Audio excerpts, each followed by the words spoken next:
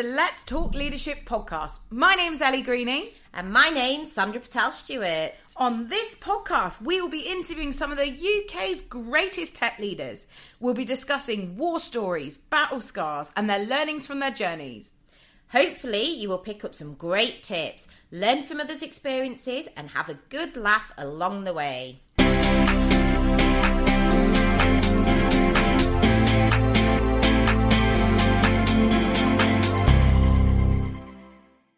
Hello everyone and welcome to the Let's Talk Leadership podcast. So this week we've got Michael Shangkuan on, and Michael is the CEO at Lingoda. They're an online language school and he's got a passion for linguistics and speaks an impressive 6 languages. So Michael speaks English, Chinese, Spanish, German, Japanese and French. That's super impressive. Prior to Lingoda, he had an impressive career scaling edtech startups as well as working as a brand manager at P&G and investment banking background at Goldman Sachs. So we're extremely interested and excited to hear Michael's diverse background today and how he got into tech and all about his leadership style. So hello, Michael. Hello. Hi Michael. What an impressive background. 6 languages. How? That's my first question. I started actually very young as a kid. I spoke Chinese at home and English, my native language. Mm-hmm. And my parents had always encouraged me to follow my interests and my passions. So I started taking French in school when I was in middle school, and then one thing led to another, and I was then picking up Spanish, and then both also in school, and then I was taking languages on the weekends, Japanese. Wow. And it just sort of rolled from there. It's like you kind of know when you know what you're passionate about, and you do it naturally.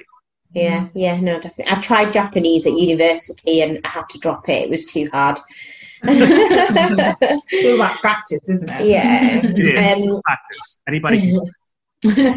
Fantastic. So I always like to start the recordings off with understanding a little bit more about you, your background, your journey. So how you obviously you started investment banking, so you've gone from investment banking through to kind of tech startups, scaling up businesses.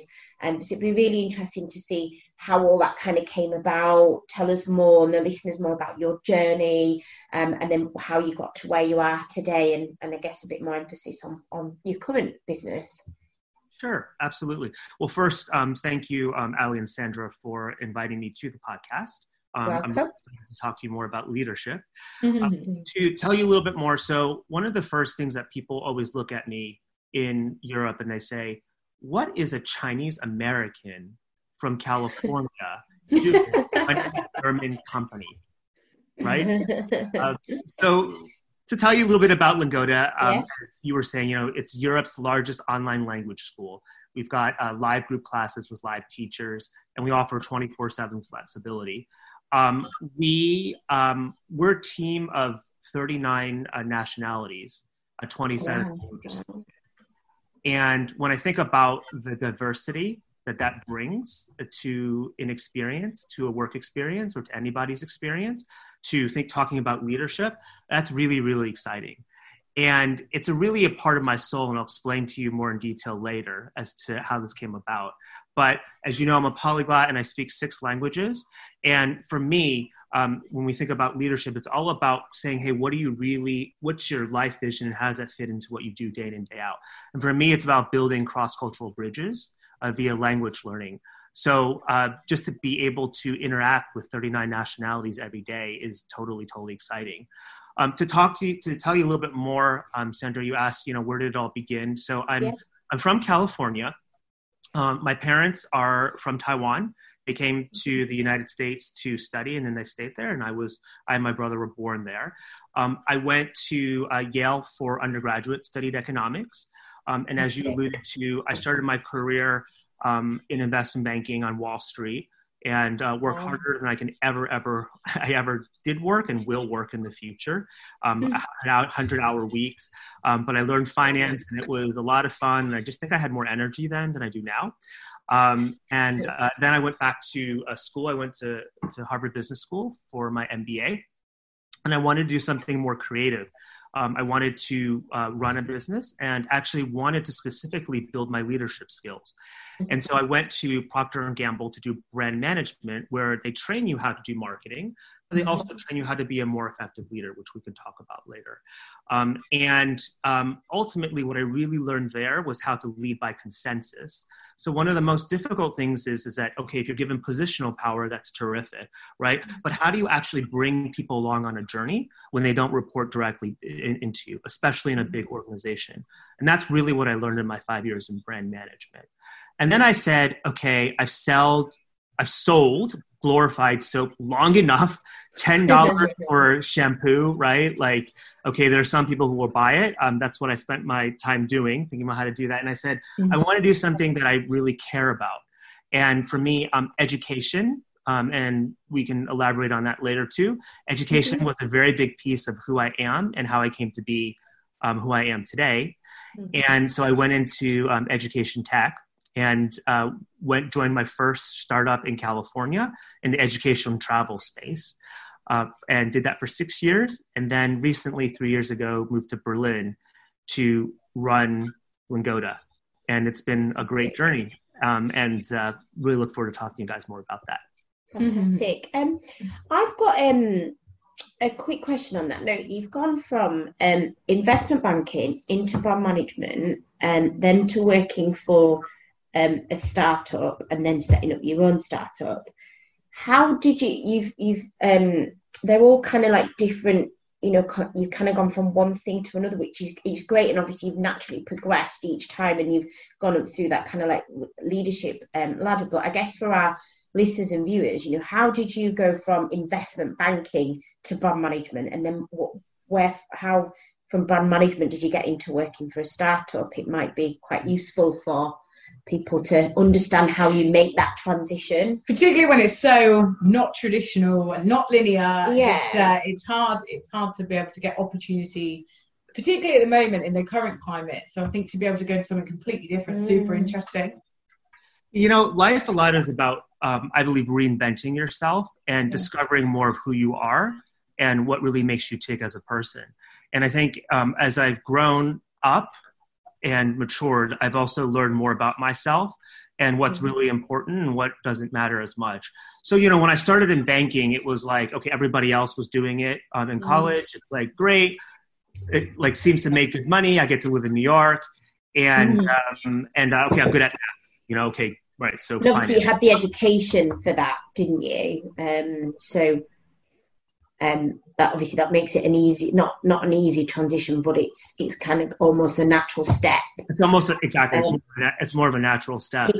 What I realized, in banking was, so banking is fundamentally it's more of a consulting job, right? You consult others as to what to do versus actually build something yourself. And I realized that I was much more interested in building something, and I was interested in working with people to actually build that thing that did not exist if we weren't here today, right? So something totally new and different. And so I said, I'm going to go back to business school, and I'm going to I'd like to work in a more of a creative realm and work more closely with people in building a business. And so that's when I said I went back to business school, and I said, okay, well, what are some of the great places to be trained and learn how to do that, to become also a stronger leader? And Procter & Gamble is a great place for that. And I still, to this day, many of the things that I do day in and day out, either consciously or unconsciously, come from a big company, right? So that was like a career shift. Did you have to start from the bottom again and work your way up? Yeah. Okay. Yep. That must have been a tough decision to make as well when I'm sure you were doing well on Wall Street, and financially it must have been tough, but I guess you went to Harvard Business School, so you've taken a break anyway. Yeah. No, it's one of those things that I was evaluating in my mind, the importance of staying in a career, the money, but also where I wanted to go in life and what was really triggering me and exciting me. And I just realized that at that age, I wanted to go in a slightly different direction. Great. Fantastic. Brilliant. So let's talk more and understand, I guess, your whole concept. You've done a lot of leadership training, and you put a lot of your leadership skills and experiences to use throughout your career. Yeah. Throughout the years, it'd be good for the listeners, I think, to understand more around your evolution of your concept of leadership, and for them to learn a thing or two from you as well. Yeah, definitely. This is the thing I've spent a lot of time about, which is why I love your podcast. And I'm still evolving my definition, if I'm allowed to. Basically, it's been a journey, and it's changed over time. When I was young, when I was a teenager in high school, I thought that leadership was all about presence, charisma, positional power.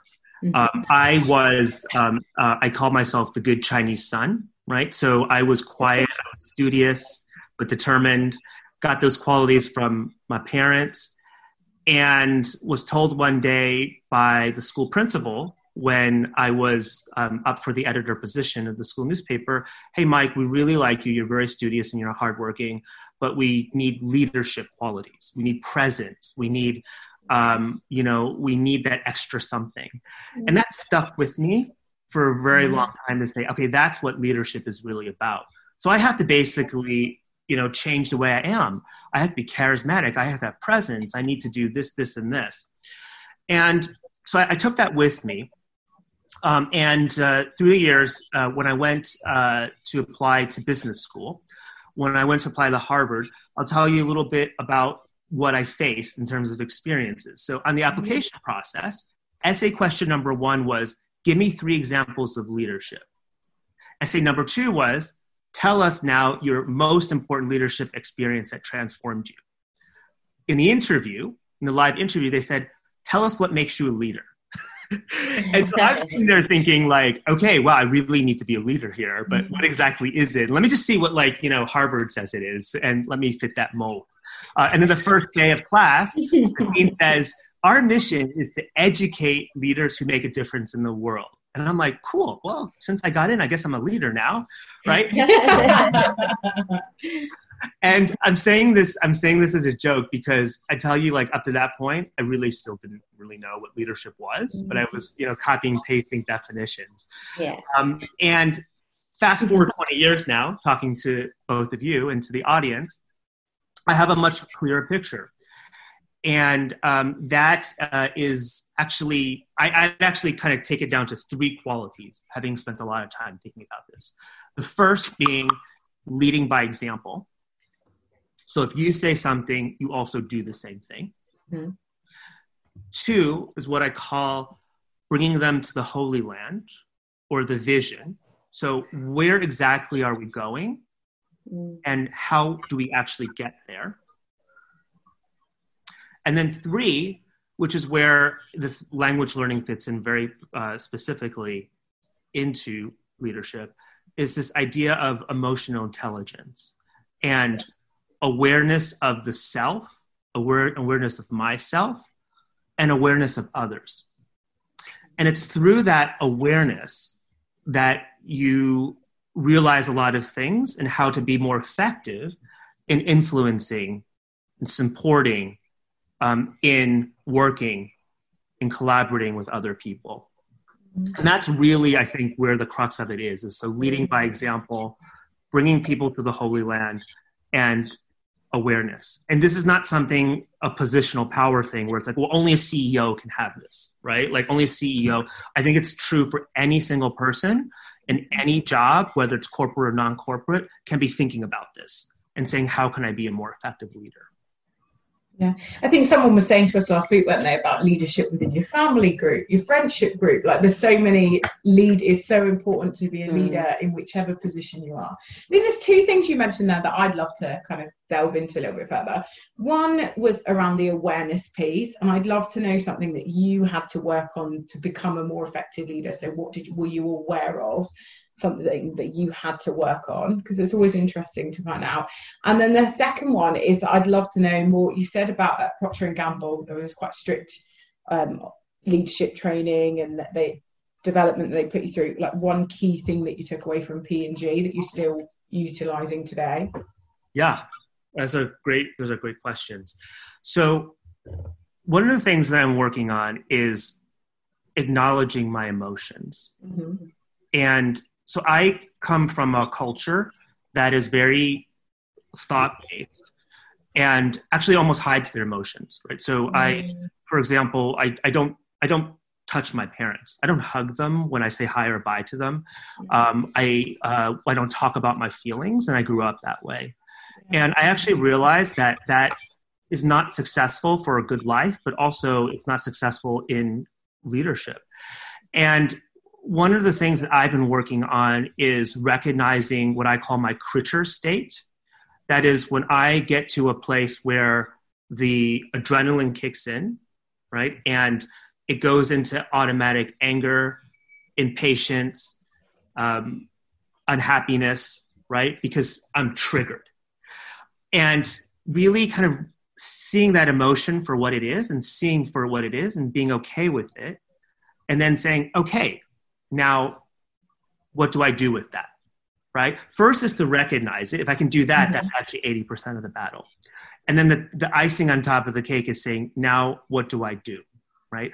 And I have my best friends of quick walk, meditation, or just kind of sitting there and pausing and watching things happen.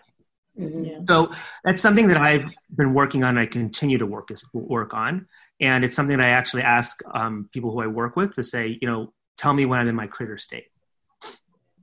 I think that's a huge thing in mindfulness, isn't it? Is not only being in that state, but accepting it, recognizing it, and kind of letting it go past you. And that wave, like you say, you either make the most out of that, what you get out of that wave, or you kind of let it go past you, which is really important. Perfect. What about P&G then? What was your top leadership lesson that you learned from that? There's so many, and they have these frameworks and that they can training and on and on and on, which we have implemented in our company as an education company. We're very investing in people focus. I actually dummy it down to, and it changes the entire way I've ever approached any assignment that I have. And that is around consensus leadership. So consensus leadership as it pertains to how do you bring people along on the journey, and not necessarily immediately apply positional power or data or traditional ways of influence that get you to a place, right? So how do you actually be able to take in what they are saying and be able to drive a bigger picture and move people in the same direction? So when you're at a place like Procter & Gamble, they basically put you in there. They say, great, graduated from Harvard Business School, very good. Now you're at the bottom of the totem pole, right? As we said, right? Like you have no direct reports, but by the way, you have to, launch a new initiative using all of the resources that the company has across seven different functions. And what that really taught me to do was to say, okay, how do I bring the people around me and above me along? And it's not like, here's the guide, Ali and Sandra, like do 1, 2, and 3, but it's over time, right? Of actually trial and error and learning from lots of different experiences. And I realized that ultimately, like leadership can never be a forced quality, right? Where you tell people and dictate people, as we talked earlier about power, right? But sometimes it's required to use in order to move things along. But for the most part, it's about people will do things and they will be energized and they will do 150% when you bring them along. Yeah, I love that. And that's definitely a real common theme on our podcast. It's a key trait. So 100% agree with that. I'd love to know then, I guess you're thinking around what advantages having the language skills give you to make you a better leader. So how does learning languages make people a better leader? Yeah, that's a great question. So for me, the language learning is very much tied to awareness of self and awareness of others. And I see this day in and day out in the people that I work with. To paint a very quick example, cultural context makes all the difference. So back in my last job, I sold this product called Global Leadership Adventures. They're summer high school programs, and they're leadership programs, right? Very like Anglo-American, right? Leadership programs, as I later learned. Because when I went to Germany to try to sell them, I didn't know this, but the word leader translated into German is Führer. Right, okay, yeah. And so, the historical context, be careful how you translate things. And everybody was completely like, what? Like, can you change the name of the brand or something and develop something else, right? Yeah. I didn't know that, right? So that's a very simple example of what I'm trying to illustrate, which is that when you have a better understanding of a language, you don't have to master the language, but just a better understanding of the dynamics of the language, then you are more effective at managing across cultures. And therefore you are more effective at leading and working with other people. I'll give you another example. So there's this idea of what I call like active listening versus interruption cultures. And it's all about the position of the verb in a language. You and I, the three of us, being native English speakers, right, fall into actually an interruption culture. And so does the Latin languages like Spanish and Italian. Versus by contrast, Japanese or German, it's completely different. I mean, the stereotype of the Japanese person, right, is that they sit there and they listen to you and you don't know what they're thinking. And you're wondering what they're thinking. And they wait for you to say everything, and then you still sit there and you're like, yeah, okay, like, what's going on here? Like, what's going on? You watch two Latin Americans interact, right? And they're like cutting each other off, right? And that's okay, right? But where is that coming from, really, right? And why is this relevant to leadership? Well, as an example, because I speak Spanish, the verb in Spanish it's the first or second, often the first word in a sentence, right? And when I use that verb, I pretty much have that word. I pretty much told you, if I say, let's say, querías, I'm telling you it's you, I'm telling you it's past tense, and I'm telling you that it's positive, not negation. And then you pretty much know that I'm going to tell you about something that I liked in the past. Yeah. Right? And that's true for us too, as English native speakers.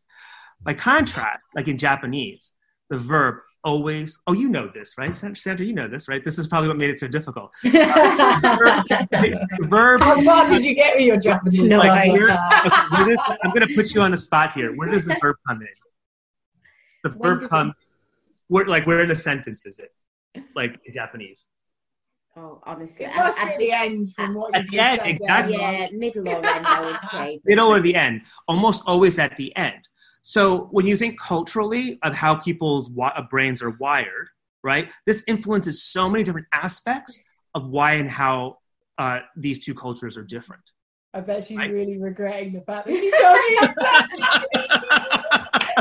I wish you'd have just tested her. It was like, you should have just tested her. What am I, like 30, 38 now? It was like, 18, 19 years ago. You've got to keep up with it. Well, I think that's really interesting, actually. My Japanese is rusty too. I haven't spoken it for 20 years. The only reason why I know that not as rusty as mine is because I'm like, doing this research and thinking about this, right? Yeah. So that's the only reason why I know.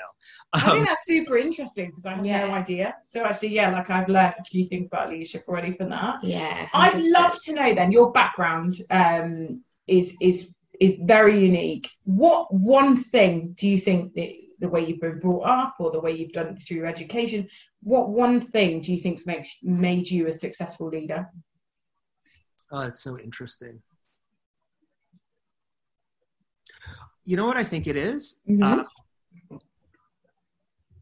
I would not call myself a natural born leader. And I think that the thing that's actually made me really successful, Ellie, is two things. I think one is perseverance. It's really this idea, we call it in America grit, right? So this idea of having a long-term goal and working hard and being determined to make it happen. And I think this came from, you asked about the background, is, so my parents, were immigrants to the States, and they had no money when they came, and they managed to raise my brother and I and take us through college. And I think they taught me about humility, they taught me about focus, and they taught me about determination. A lot of that through things like math and the violin, which are very typical, like Asian things that we all do. But that idea of perseverance and making it happen, which is very much the same thing of how do you learn a language too, right? Is that a language takes hundreds of hours, right, of perseverance to really learn, and it takes time, right? It's like running a marathon or learning tennis. And so I think that was something for me that I hold dear and true is perseverance. And tied to that is actually challenging myself and saying, let me set a lofty goal, not an impossible one, but a lofty one. And I make it happen, right? I might fail, but then I find out what I did wrong or why I failed that time. And I then reinvent it and try it again. And what's that? Yeah, thank you. So so I think those two things have really, really helped me. And so when I think about leadership and we say, okay, you're either like a natural born leader or you're not, or can we train you to be a leader? I would identify myself not naturally in the concept of Western Anglo-Saxon definition of leadership, right? As a leader. And I've learned over time by watching, by trying, by persevering, and by challenging. It was fantastic because you clearly picked up them skills. Because speaking to you today, you'd think, he's a natural born leader. But like you say, you've worked at it, which is great because that gives a lot of people hope, doesn't it? Who are listening to the podcast. So it doesn't come natural to them. And I think it's great to be able to, you work at it, you set yourself goals, and you'll get there in the end. So. Yeah, I think there's a lot of great leaders out there that have had to really, really work on it to get to where they are. I've had to work on it for years, and I probably still wouldn't say I'm a great leader getting there. But I just think, there's always room for improvement. And that's one thing that I think that I feel like is a common theme throughout this interview is that that's very admirable is that you're very authentic, open, transparent, honest, and and you've had to work on things. And I think that's another, for me, I think like vulnerability is another like key piece within leadership as well. And I guess, gaining that respect and your team to follow you and move, go on that journey with you. So I've like Ellie said earlier, we've both learned a lot already from you. I'm sure our listeners will have learned picked up lots of tips. So I think it would be really good now to, we've obviously discussed a lot of points around your leadership style. It'd be really good now to talk more about Lingoda, how you set up Lingoda, the challenges that you've experienced, what what maybe something that didn't quite go according to plan, and how you learned from that, how you rectified the situation that others can learn from. So we do have quite a lot of people listen to these podcasts that are in similar situations or are working for another startup, and they'd love that opportunity to set their own and scale up their own business. So it'd be great to share more of your experiences within Lingoda.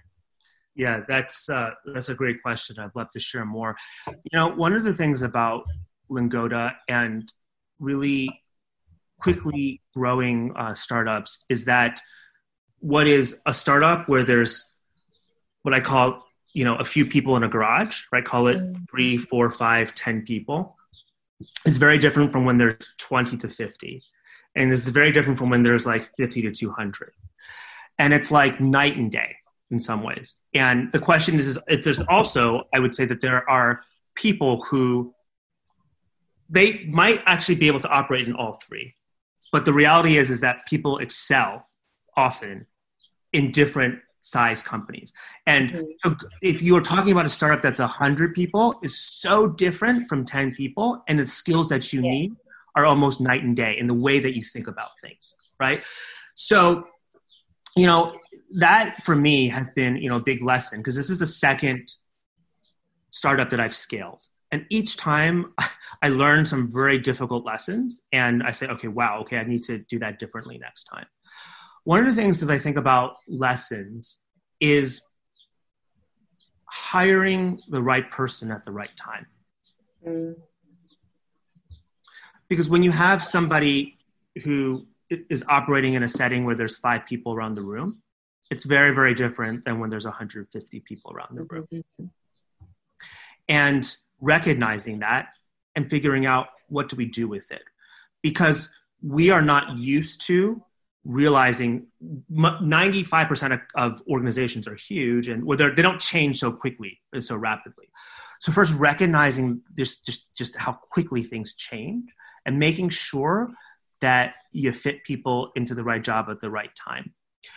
And I would also say that it's important to have those difficult conversations early, right? So very often I have deferred what can be a difficult conversation to say, this person's not in the right place, or this person should be here. But rather than having that and opening that dialogue is letting something like that fester, right? And constantly kind of saying, okay, like, do we have the right people in the right place? Because it's always easy to slip something under the rug than actually to say, okay, let me deal with it right now and try to resolve that conflict or difficulty. Yeah, certainly difficult, isn't it, having those conversations? And when you scale up as well, it can be tricky. Like the timing piece is so hard to get it right, isn't it? I mean, we were speaking to his CEO last week, Radula, and she was having like same really similar discussions. Because you could have the right people, but it might not be the right time. And I think that can also be quite challenging. So when you started your role as CEO within Lingoda, how many people were within the business? And let's talk a bit more about the actual detail of growing Lingoda. I think that might be interesting to hear more about. Sure. Yeah, we were about. So I started 3 years ago. Okay. And I'm the non-founder CEO. Right. So there's 2 founders. They're brothers from Cologne, Germany. Oh, wow. And so they started the business. Yeah. I came in 3 years ago, and we were about 20-something people. Okay. Fantastic. And where are you at now then? How many? We're at about 120 people, full-time people. Wow. And 1,000 teachers. Wow. Right. Okay. So it's you can imagine the dynamics have changed significantly. Yeah. So cool. Fantastic. Amazing. So what I think it'd be really good to understand a little bit more about your passions. I mean, obviously we've touched on quite a few. I can assume, there's languages. Languages. What else are you passionate about? What are you kind of striving towards, and where, what do you want to do longer term? Yeah. So recently I read a book called A Miracle Morning. And one of the things that it said was, it believes, or the author believes, that 5% of humans truly achieve their potential in life. Wow. And I was like, I'm at 95%. Right? And potential can be defined however it wants, right? It's not, everyone thinks of it differently. Right?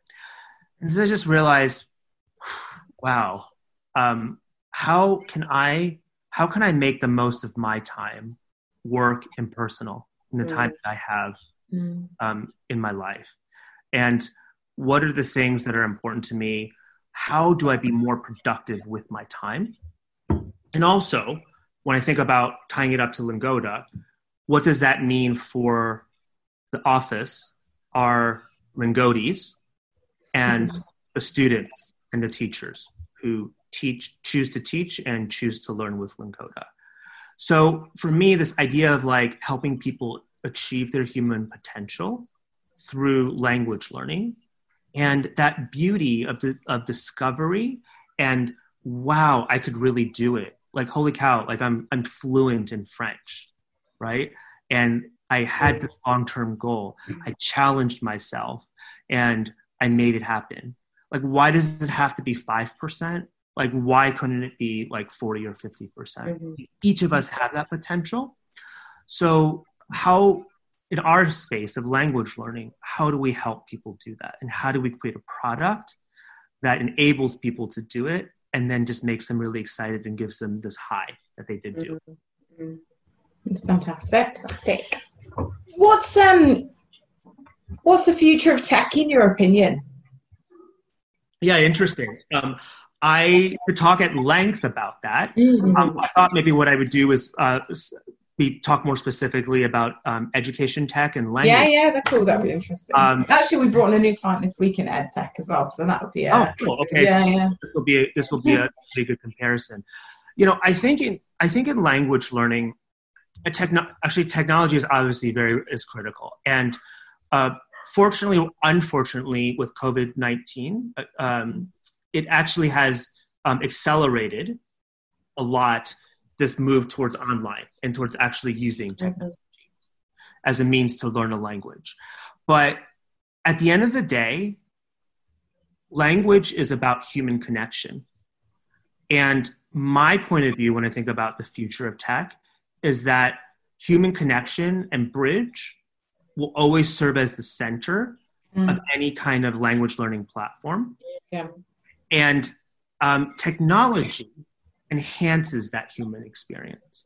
So it's what I call like 1 + 1 = 3, where you know, 1 is the humans, 1 is technology, and when we put them together, it creates something much more powerful. And so that is where I really see where technology is being able to enhance the world in the best possible ways and strengthen that human connection. One very good example of where we are looking to take all of this is virtual reality. Right? So virtual reality with the goggles. Yeah. That will be, call it big in 3 to 5 years. I'm not sure exactly when, but in the future. Mm-hmm. And situational experiences in language learning are much more powerful than me looking at you and teaching you something, right? So imagine if you were to put on the goggles and you were learning French from a Parisian cafe with the Eiffel Tower in the background and your teacher, the waiter, teaching you how to order a coffee. That would be so cool, wouldn't it? Right?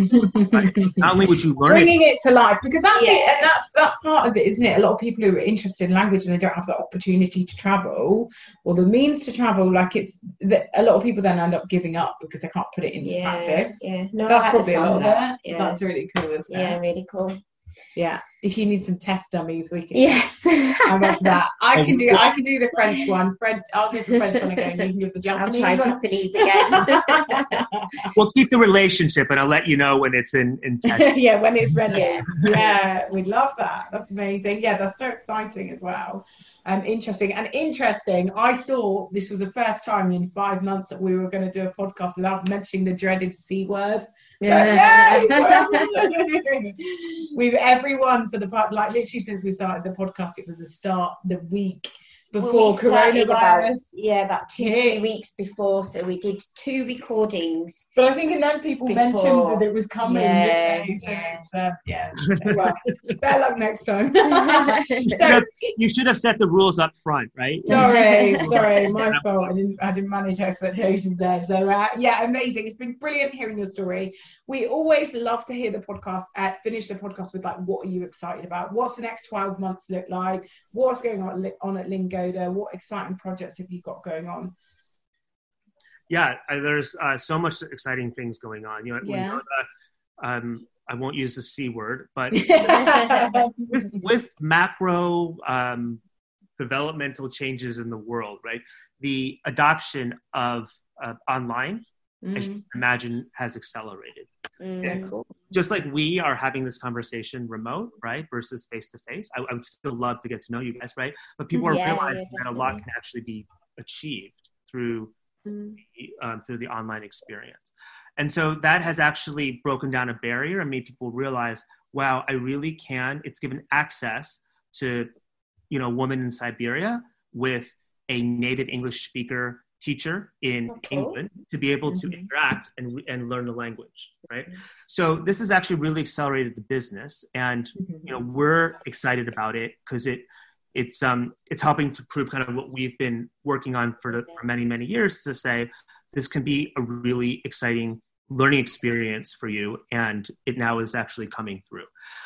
The other thing, when I think about the next 12 months, and I'll share something personal with you guys, going back to the leadership piece, is that I'm also in this thing of like, all right, like being in that, trying new things and trying on what else can I build my potential, is I've actually started to write a memoir. Oh, wow. And it's actually related somewhat to a lot of what we talked about today, right? This idea of where I came from and how success was traditionally defined by parents, by environment, by the corporations that I worked with, and how I've learned more about myself through language, through working with different cultures, through living in different places, and how that's actually evolved in time. And so my second part of life, I won't tell you how old I am, but I'll just let you do the math. In my second part of life is evolving what I define as success and what that means, and therefore being able to paint what I would like in life and I would like to bring to the world. So that is saying a lot in a condensed version, but so cool. Yeah. I can't wait to hear it. Hopefully you'll get an audio version and you can listen to you speak, because you're very easy to listen to. You've got a great voice. Oh, well, thank you. Maybe I'll pass it on to you guys. But only send it to Sandra in Japanese. She's only learning. But I think there's going to be some interesting stories there, like you say, your background, but also Wall Street. We'd love to know more about that. I bet you listen to the story. Actually, I've got another podcast about women in tech, and I interviewed a lady called Emily Harrison, who's one of our clients for an insurance company over here in the UK, and she started working in tech on the service desk on Wall Street, and it was like, if there's one place in the world you don't want to work on a service desk, it's there. Yeah. So I bet you've got some really interesting stories. So yeah, it's been an absolute pleasure having you on the show. I've loved hearing your story, Michael, so thank you so much for taking the time out to spend the morning with me and Sandra today. Yeah, well, Ellie and Sandra, thank you so much for your time. Thank you. And if anyone wants to reach out to you, and listeners, viewers, if they want to reach out to you, is LinkedIn the best form? Yes, LinkedIn. It's just Michael Shangkuan, as spelled. Lingoda, you'll find me. Fantastic. Amazing. That's brilliant. Thank you very much. Lovely to have you on the show. Thank you so much. Okay. Cheers, Michael.